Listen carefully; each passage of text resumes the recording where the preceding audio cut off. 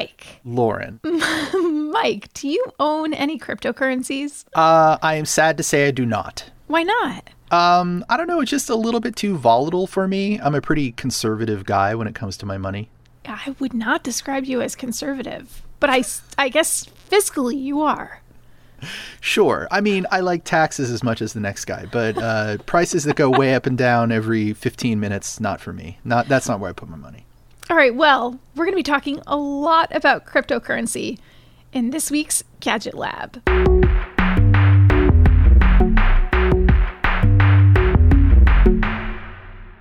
Hey everyone, welcome to Gadget Lab. I'm Lauren Good, a senior writer at Wired. And I'm Wired senior editor Michael Calore. And we're joined this week by Wired staff writer Greg Barber. Hey Greg, nice to see you over the Zoom. Hi there. Yeah, good to see you too. Also, Greg, I don't know if you can see behind me, but I have your Wired cover with the CRISPR cow behind me on my shelf too, along with a few other Wired covers. Oh, wow. I'm honored. Thank you. Yeah, I just love that cow.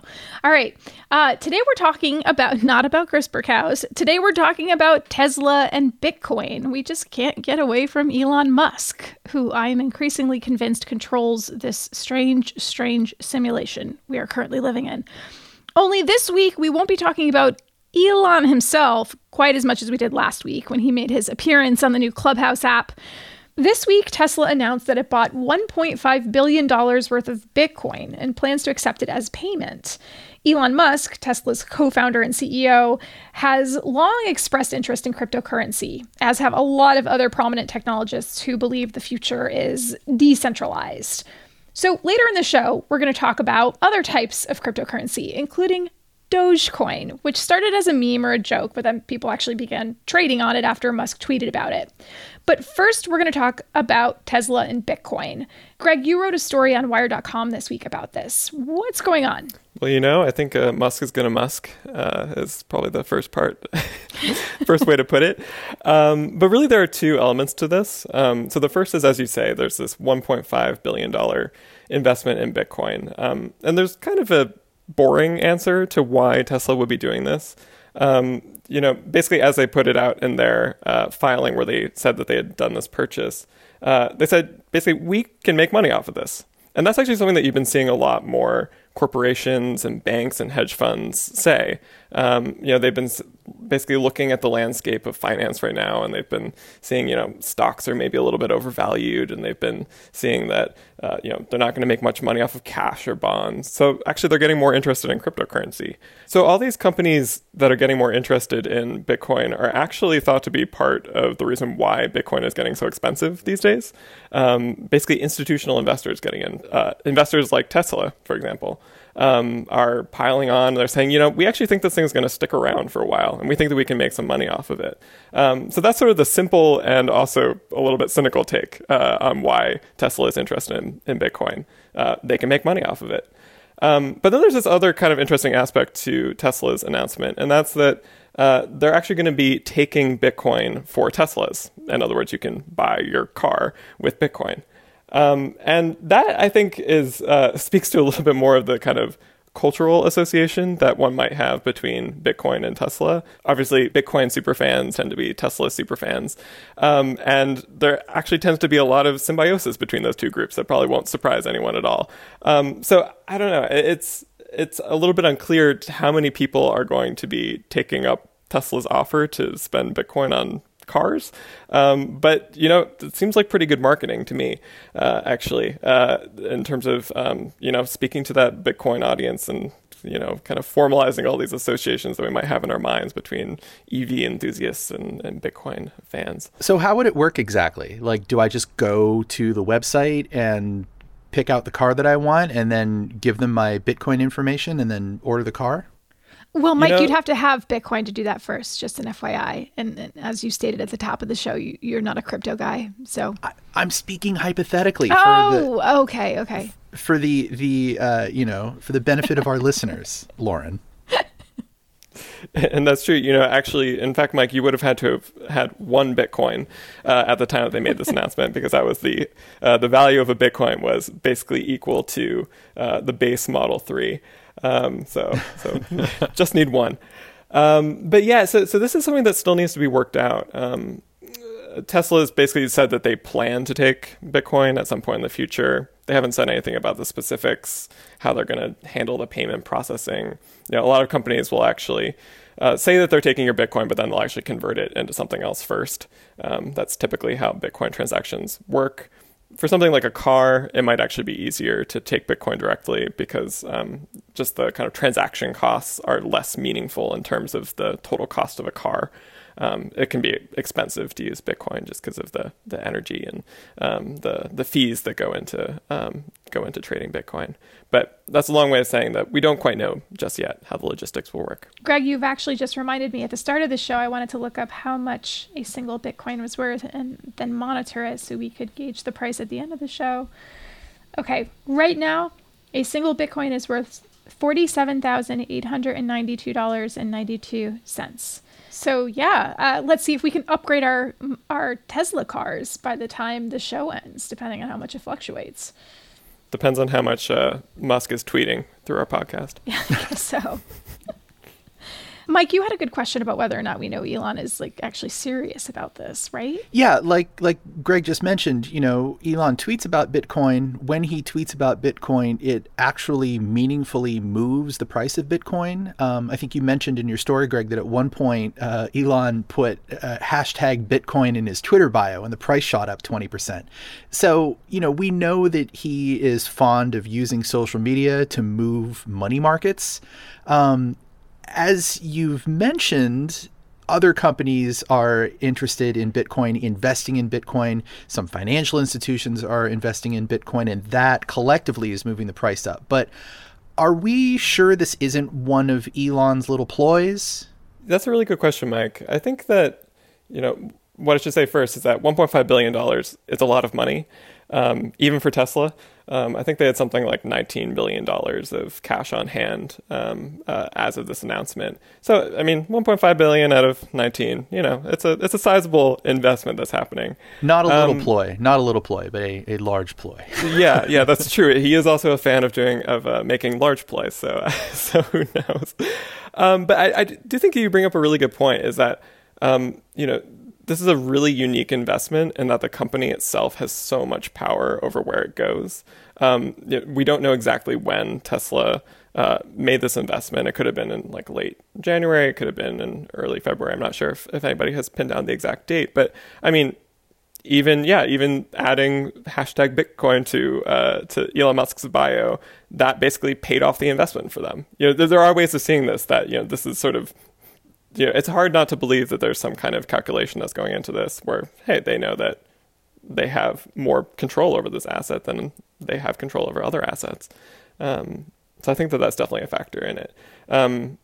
As for whether it's a ploy, this doesn't feel like a joke or or any kind of play like that from Musk. And is he just able to tweet like this and it's not regulated in any way?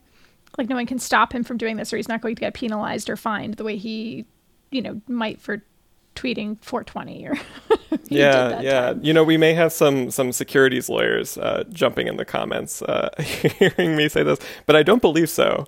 In terms of Bitcoin being, it's an independent asset.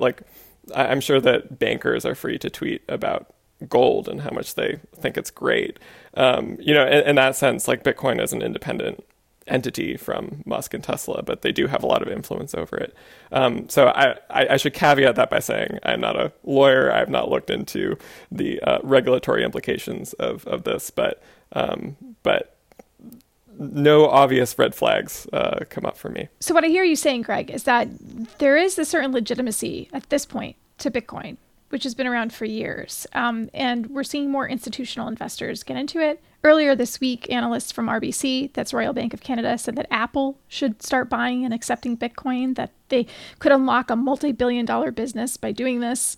Now, there are some bank executives, most famously Jamie Dimon, that have long been skeptical about Bitcoin, but even JP Morgan seems to be coming around to the idea now. So it is becoming, more legit. But there are also still a lot of skeptics. And what are the skeptics most concerned about with Bitcoin? Yeah, so I Jamie Dimon's relationship with Bitcoin is definitely a moving target. I recall at one point he was calling it a fraud. And then he seems to have kind of toned it down a little bit. And I think he said recently it wasn't his cup of tea. So he downgraded. Or upgraded? Yeah. Right. So perhaps reflecting some of his friends maybe getting more, his friends at other banks getting more interested or kind of accepting the legitimacy of Bitcoin. I guess I have a little bit of a philosophical answer to this, which is that the things that we choose to become sort of legitimate assets, like things that we say are going to stick around, that we can invest in, like this is always a sort of fraught and kind of a fraught territory that has a lot to do with just sort of like the narratives and how we like talk about certain assets. Like there are certain inherent qualities of Bitcoin that make it, valuable, it's scarce, and, people are using it in different ways. But then, I think that a lot of people come in with skepticism that, sort of why this thing? Like, why are we treating this particular thing as the thing that is worth something and that we're all going to sort of communally come around and, say is an asset? Like gold has the advantage of thousands of years of, people thinking it's pretty and shiny and it's inherently worth something. Bitcoin only has 10 years of that history. So I could see that, certain people in the banking world say, this isn't a legitimate thing. The one other thing I'll say about that is that there are definitely concerns about, say, centralization of power in Bitcoin, that, say, the miners, which are the groups of people who basically run machines that keep the network secure, like maybe there's too much power concentrated in certain places. Like maybe this isn't as secure as we think that it is. So I think that, there's also skepticism of that like, hey, maybe this thing actually won't stick around for another 10 years, let alone, 50 or 100, as some people like to think it will. I'd like to ask about that energy equation. The mining of the Bitcoin, the processing of the transactions, it requires a lot of computing power. And therefore, the currency as a whole has a pretty big carbon footprint. Exactly how big that carbon footprint is up for debate because, proponents are quick to tell you that somewhere around 70% of Bitcoin's energy needs are filled by renewables. But either way, how should we think about the fact that an EV company intent on fighting global warming wants to start accepting a form of payment that is so energy intensive? Yeah, there's definitely some irony there. I guess I would start with that 70% figure that you mentioned, because that's a number that Bitcoin advocates will really tie themselves into knots in order to prove. It's a really, really hard number to pin down, though. Part of this is that the sources of energy that go into Bitcoin mining actually change all the time. So recently, the value of Bitcoin's been going up a lot. So it's actually been requiring a lot more energy, and we don't know where that energy is necessarily coming from. The other aspect is that throughout the year, the energy sources actually change. So sometimes you get more renewable power from dams. There's a wet season in China where a lot of miners will actually migrate physically to be closer to dams, and then it goes back to coal. But I guess I was thinking about this the other day, looking back on a piece that I wrote, I think 2 years ago now. It was about a town up in Montana, or not really a town by Montana standards. It was Missoula, Montana. And so they were actually going through a vote to ban Bitcoin mining locally. And what was interesting is that the mines were actually purchasing power directly from a dam. It was exclusively renewable energy. But the reason why the town wanted to ban Bitcoin mining was because they said, hey, if you are using all the power from the dam, then we have to get our power from somewhere else. We have to get it from this giant oil power plant halfway across the state. So it's like anything in this economy where you have finite resources and, you need to decide how you want to use your energy. Is it on mining Bitcoin? Is it on server farms? Is it on plugging in your Tesla? All right, we're going to take a quick break. Before we go to break, let's do a quick Bitcoin check again. All right. Ooh, looks like the value has gone down a little bit. It's now worth $47,785.18. Elon, if you're out there, you might want to start tweeting. Just kidding. Don't tweet any more than you need to. All right. We'll be right back.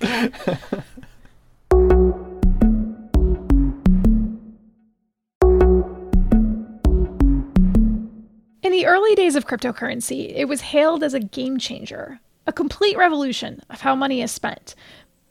Now there are a bunch of cryptocurrencies out there. Bitcoin is, of course, the most well-known, but we want to talk about other cryptos and blockchain tech and how we trade money in general. Greg, let's talk about Dogecoin. What the heck is going on with what is Dogecoin and what is going on with it? Oh boy. Yes. I guess first a little bit of history.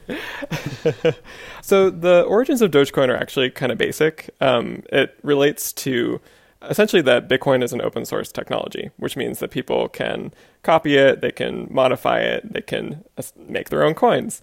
And so pretty early on in the days of Bitcoin, somebody did this. And they decided that, Bitcoin was a little bit inaccessible. It was a little scary. So they were going to do something that was more appealing to the masses. And they decided that this would be Dogecoin, named after the popular meme involving a Shiba Inu who says things with a kind of language that I'm not going to try to parody right now. Maybe I'll it's do a dog. That it's an internet dog. Literally on dog. The internet, everyone knows this dog. Yeah. So this was meant as like kind of a joke. It wasn't being, people have to maintain Bitcoin. They have to make software upgrades. Like people were not taking this as seriously. But then honestly, to nobody's surprise at all, this became kind of popular and people started buying the coin and it started to have value. People could sell it for more money. So this became a big thing. I think it was in like circa 2013. But over time, it had been sort of forgotten. It was the joke of the past until recently when some Redditors got together. This is the same group, the same subreddit as the folks driving up the price of GameStop stock in recent days and decided, you know what, we're going to make this thing happen again. So they basically colluded to, we're all going to buy a bunch of Dogecoin, drive up the value, and then you get the celebrities who are hopping on the train. So you've got Elon Musk out there tweeting, all the memes and pushing, people to buy it and goading people along. And next thing you know, it's gone up, many thousands of percent in value, and Dogecoin has been resurrected from the dead. So that's sort of the short history of Dogecoin. One of the things that you mentioned in your Tesla story is that cryptocurrency, no matter what it is, it really needs to stabilize before people feel okay about spending it. So if you buy Bitcoin tomorrow, then you may not want to spend it because it may be worth twice as much in a week. Once it stabilizes, however, it's kind of makes it less valuable as a long-term investment. So how do the experts say that this is going to play out in the future with regards to whether or not it's going to be adopted on a mass scale due to stability? Yeah, this is the Bitcoin paradox. You either want something that you can spend and that lots of people are going to use and be interested in, but then how can you possibly do that if, like in the early days, people spent a couple Bitcoin on a pizza. Now, it's worth, $100 million. There's sort of a necessary conflict between those two things. I think that recently, we've seen so much momentum around this idea of investing in Bitcoin, particularly with all these companies getting involved. Like I said before, it can feel at times like the notion of buying a Tesla with Bitcoin is a little bit of a novelty or a little bit of, a kind of marketing play. But at the same time, people are really trying to make it happen. So a lot of the big payments networks have recently said that they'll start taking crypto. Typically what happens, say, for example, in the case of PayPal, which says it wants to enable Bitcoin payments at all of its vendors on its network, what will actually happen is they'll convert the Bitcoin into cash so that the business owner doesn't actually have to deal with any digital coins. So again, it's a little bit more of a symbolic thing. But yeah, I think it is hard to know how it will play out in the long term. Maybe Bitcoin's price will stabilize enough and you'll start thinking of different things you might want to buy in terms of Bitcoin, not in terms of dollars or, have to convert first. I guess the last thing that I would add to that, though, is that there are areas where Bitcoin has proven useful for payments, and they tend to be areas where you just can't really use cash right now. We've seen examples in places like Venezuela where there's incredible inflation of the local currency. And so even a super volatile Bitcoin is still more useful than the local Bolivar. Or payments to sex workers, for example, online like that. Typically, those people are excluded from the traditional payment system and from banks. So things like cryptocurrency have actually proven really useful.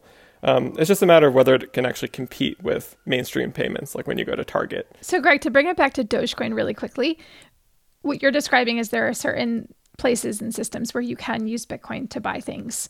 Can you, if you're trading in Dogecoin right now, can you actually use Doge to buy anything? Like, does anyone accept it anywhere? That's a really good question. I believe it has been built into some of the same networks that are allowing Bitcoin payments.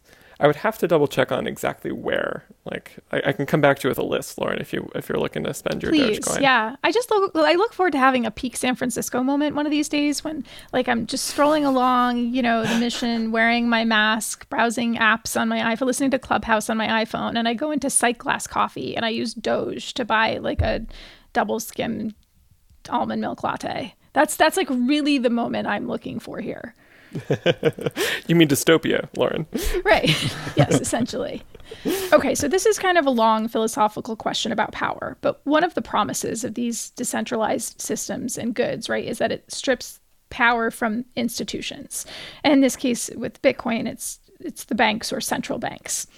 And also, you mentioned GameStop, right? So we're talking about this on the heels of all of the GameStop drama, which many people saw as an example of small guy investors beating Wall Street at its own game. But when you have some of the most powerful or richest people in the world backing crypto, whether that's Elon Musk or someone like Jack Dorsey, it makes me wonder what they stand to gain from it, since it's hard to imagine already really powerful people in tech relinquishing a certain amount of power, right? So I kind of wonder what do they ultimately get out of having these financial transactions decentralized? And also, to Mike's point about, cryptocurrency maybe needing to stabilize, like, aren't the already rich and powerful pretty immune to a certain level of volatility that regular folks might not be? Exactly. Yeah, I think that's the first principle to go by, which is that high-risk assets tend to benefit already wealthy people. There might be singular examples where somebody gets in early on something, and by chance they make off like a bandit. But for the most part, it's wealthy people who are able to invest in these things and take those risks. I think that Jack Dorsey is a really good example of that, where he's actually said that he's a big Bitcoin fan, but he's also said that he wants to embrace some kind of decentralized future for Twitter, using maybe blockchain technology, like some idea that you could have more like personal control over your data on the platform or on what you see on the platform. It's all very, very hazy.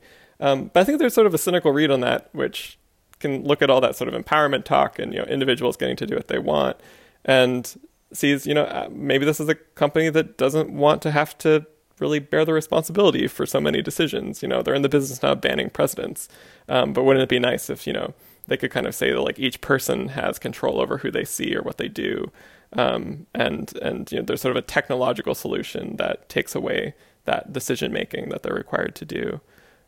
We saw that with Libra too, with Facebook's planned cryptocurrency. The idea of using blockchain for a payments network that would kind of stand outside of the normal regulations and rules that the companies need to follow with financial products.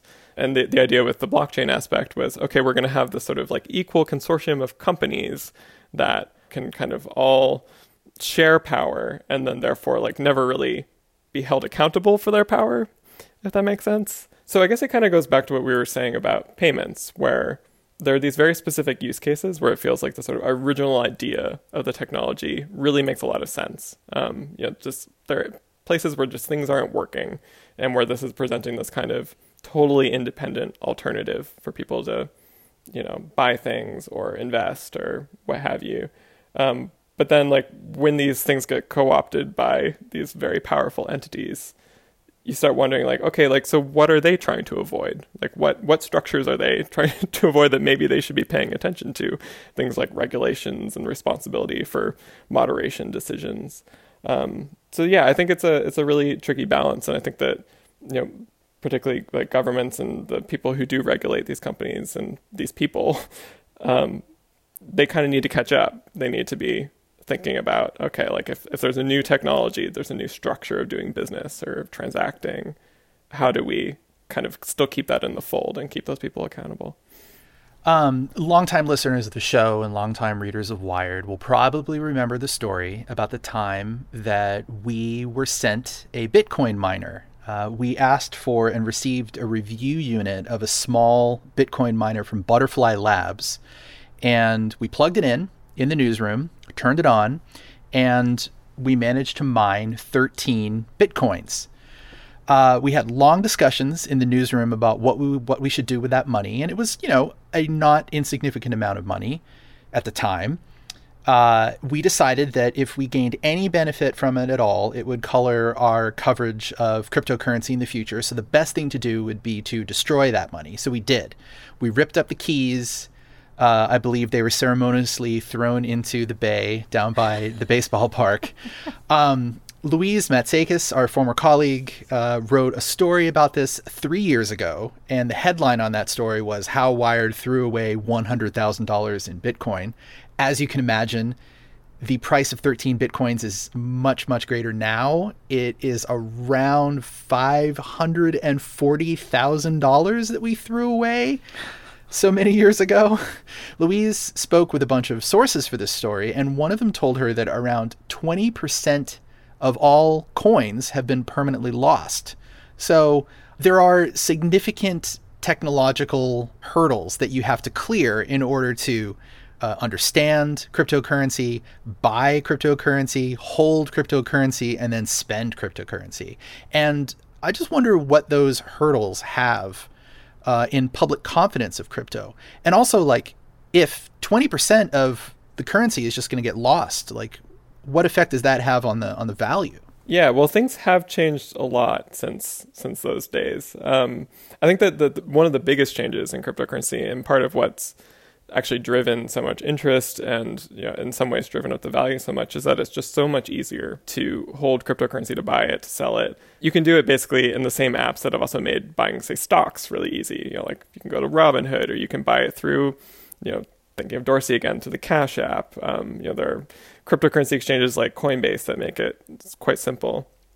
So this was not the case in the early days, which is when many people were doing what's called self-custodying their crypto. And so this, depended on basically keeping track of all the passwords and making sure that, you could get through all the security hurdles in order to access your Bitcoin. So a lot of people did actually lose their crypto that way. A lot of people are still really diehards for that model. They say, what is the point of having a cryptocurrency that is independent from the financial system and that is truly mine if I'm just basically giving it to Coinbase and letting them hold on to it and saying pinky promise we won't do anything with that. So I would say that overall a lot fewer people are losing their crypto these days in that way. It's funny though, because so many of those early people who were keeping their crypto by their kind of personal, scrawling a password down on a slip of paper, those are the people who tend to have tremendous amounts of crypto now because they bought, like $100 of Bitcoin and now it's worth millions. So you hear these stories of people who have just lost tremendous amounts of money off of this. I will say though that there are often ways to hack these devices where crypto is stored. So I don't know if Wired has looked into that at all, if the value gets high enough. Well, I mean, why would we have to hack a machine? I have an idea. Why don't we just launch a new coin? Why don't we just launch a Wired coin, Greg? Yeah, well. Mike, can I have your permission to work on this project? Yes, please. I'll take 2. I'll have y'all know I actually slacked this yesterday to Greg and our business editor. And I said, can we create a Wired meme coin a la Doge? And no one responded. Well, we're just very rude on Slack, so. Yeah. Guys, I have a plan to save journalism. Come on. All right. Greg, this has all been super helpful. Stick around. Let's take a break. And when we come back, we're going to do our recommendations for the week.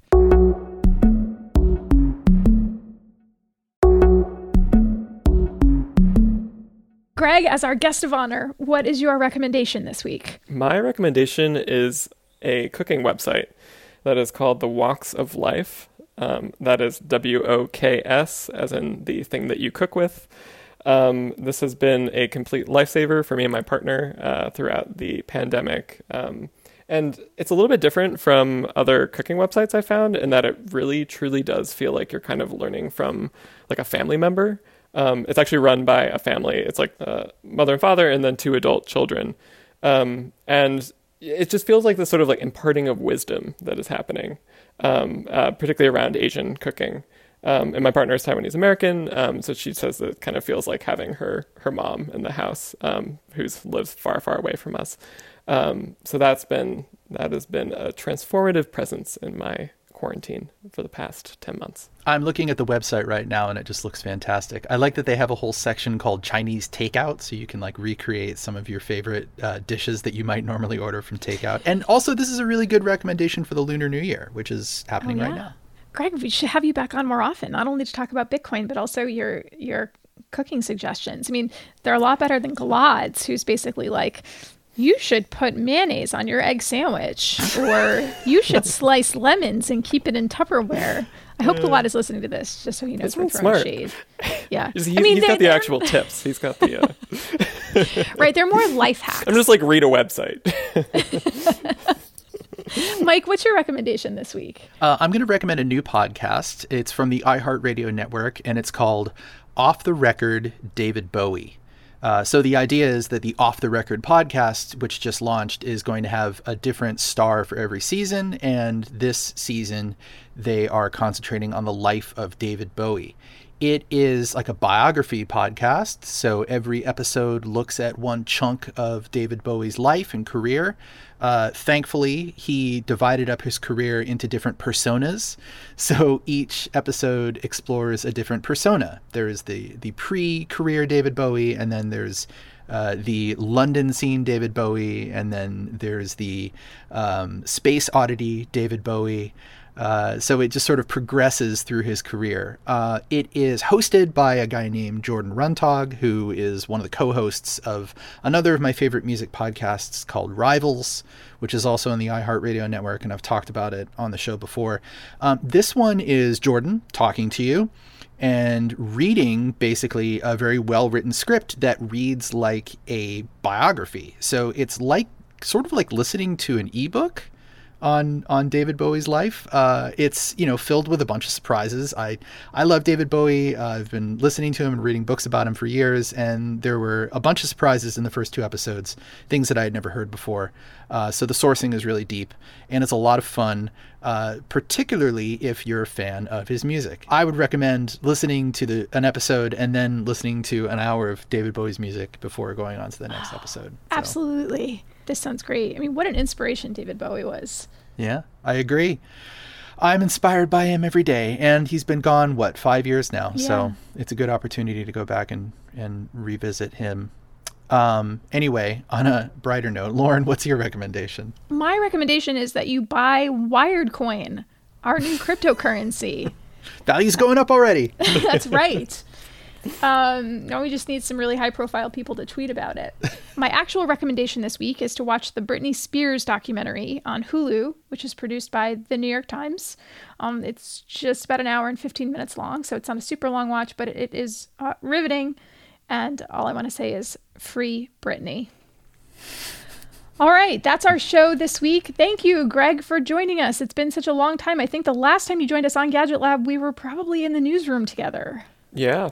Greg, I do remember one time in the newsroom, I grabbed you and had you sit by our desks, and I shoved a microphone in your face, and I was like, talk about crypto. I think I was because, because we were experimenting with new forms of, I had this great idea that it would make for great audio to just drop by people's desks when they were in the middle of doing things and be like, tell me about your story. And then, of course, you picked me like the most, cannot handle surprises person in the newsroom. Well, you did great then, and you did great today, so thank you. Well, thank you so much for having me. And should we do one more price check before we say goodbye? Absolutely. Wait, on Bitcoin or on WiredCoin? On Bitcoin. Bitcoin is, it keeps going down. Now it's at $47,723.16. Maybe we should stop podcasting now. We might be driving it down. No, that's okay because, HODL. Oh, Snack Fight, it's a pleasure, as always. Yes. And thanks to all of you for listening. If you have feedback, you can find all of us on Twitter. Just check the show notes. Mike is also a new Clubhouse star, so you can find him there. Just kidding. He's on Android, so he's not on Clubhouse yet. This show is produced by the excellent Boone Ashworth.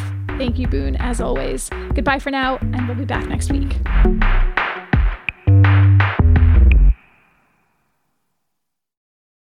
Hi everyone, Michael from Gadget Lab here. I want to tell you about our friends over at the Big Take podcast from Bloomberg News. Each weekday, they bring you one important story from their global newsroom, like how AI will upend your life, or why China's targeting the US dollar, and maybe how Joe Biden plans to take on Donald Trump. Oh boy. Check out The Big Take, a daily podcast from Bloomberg, wherever you listen.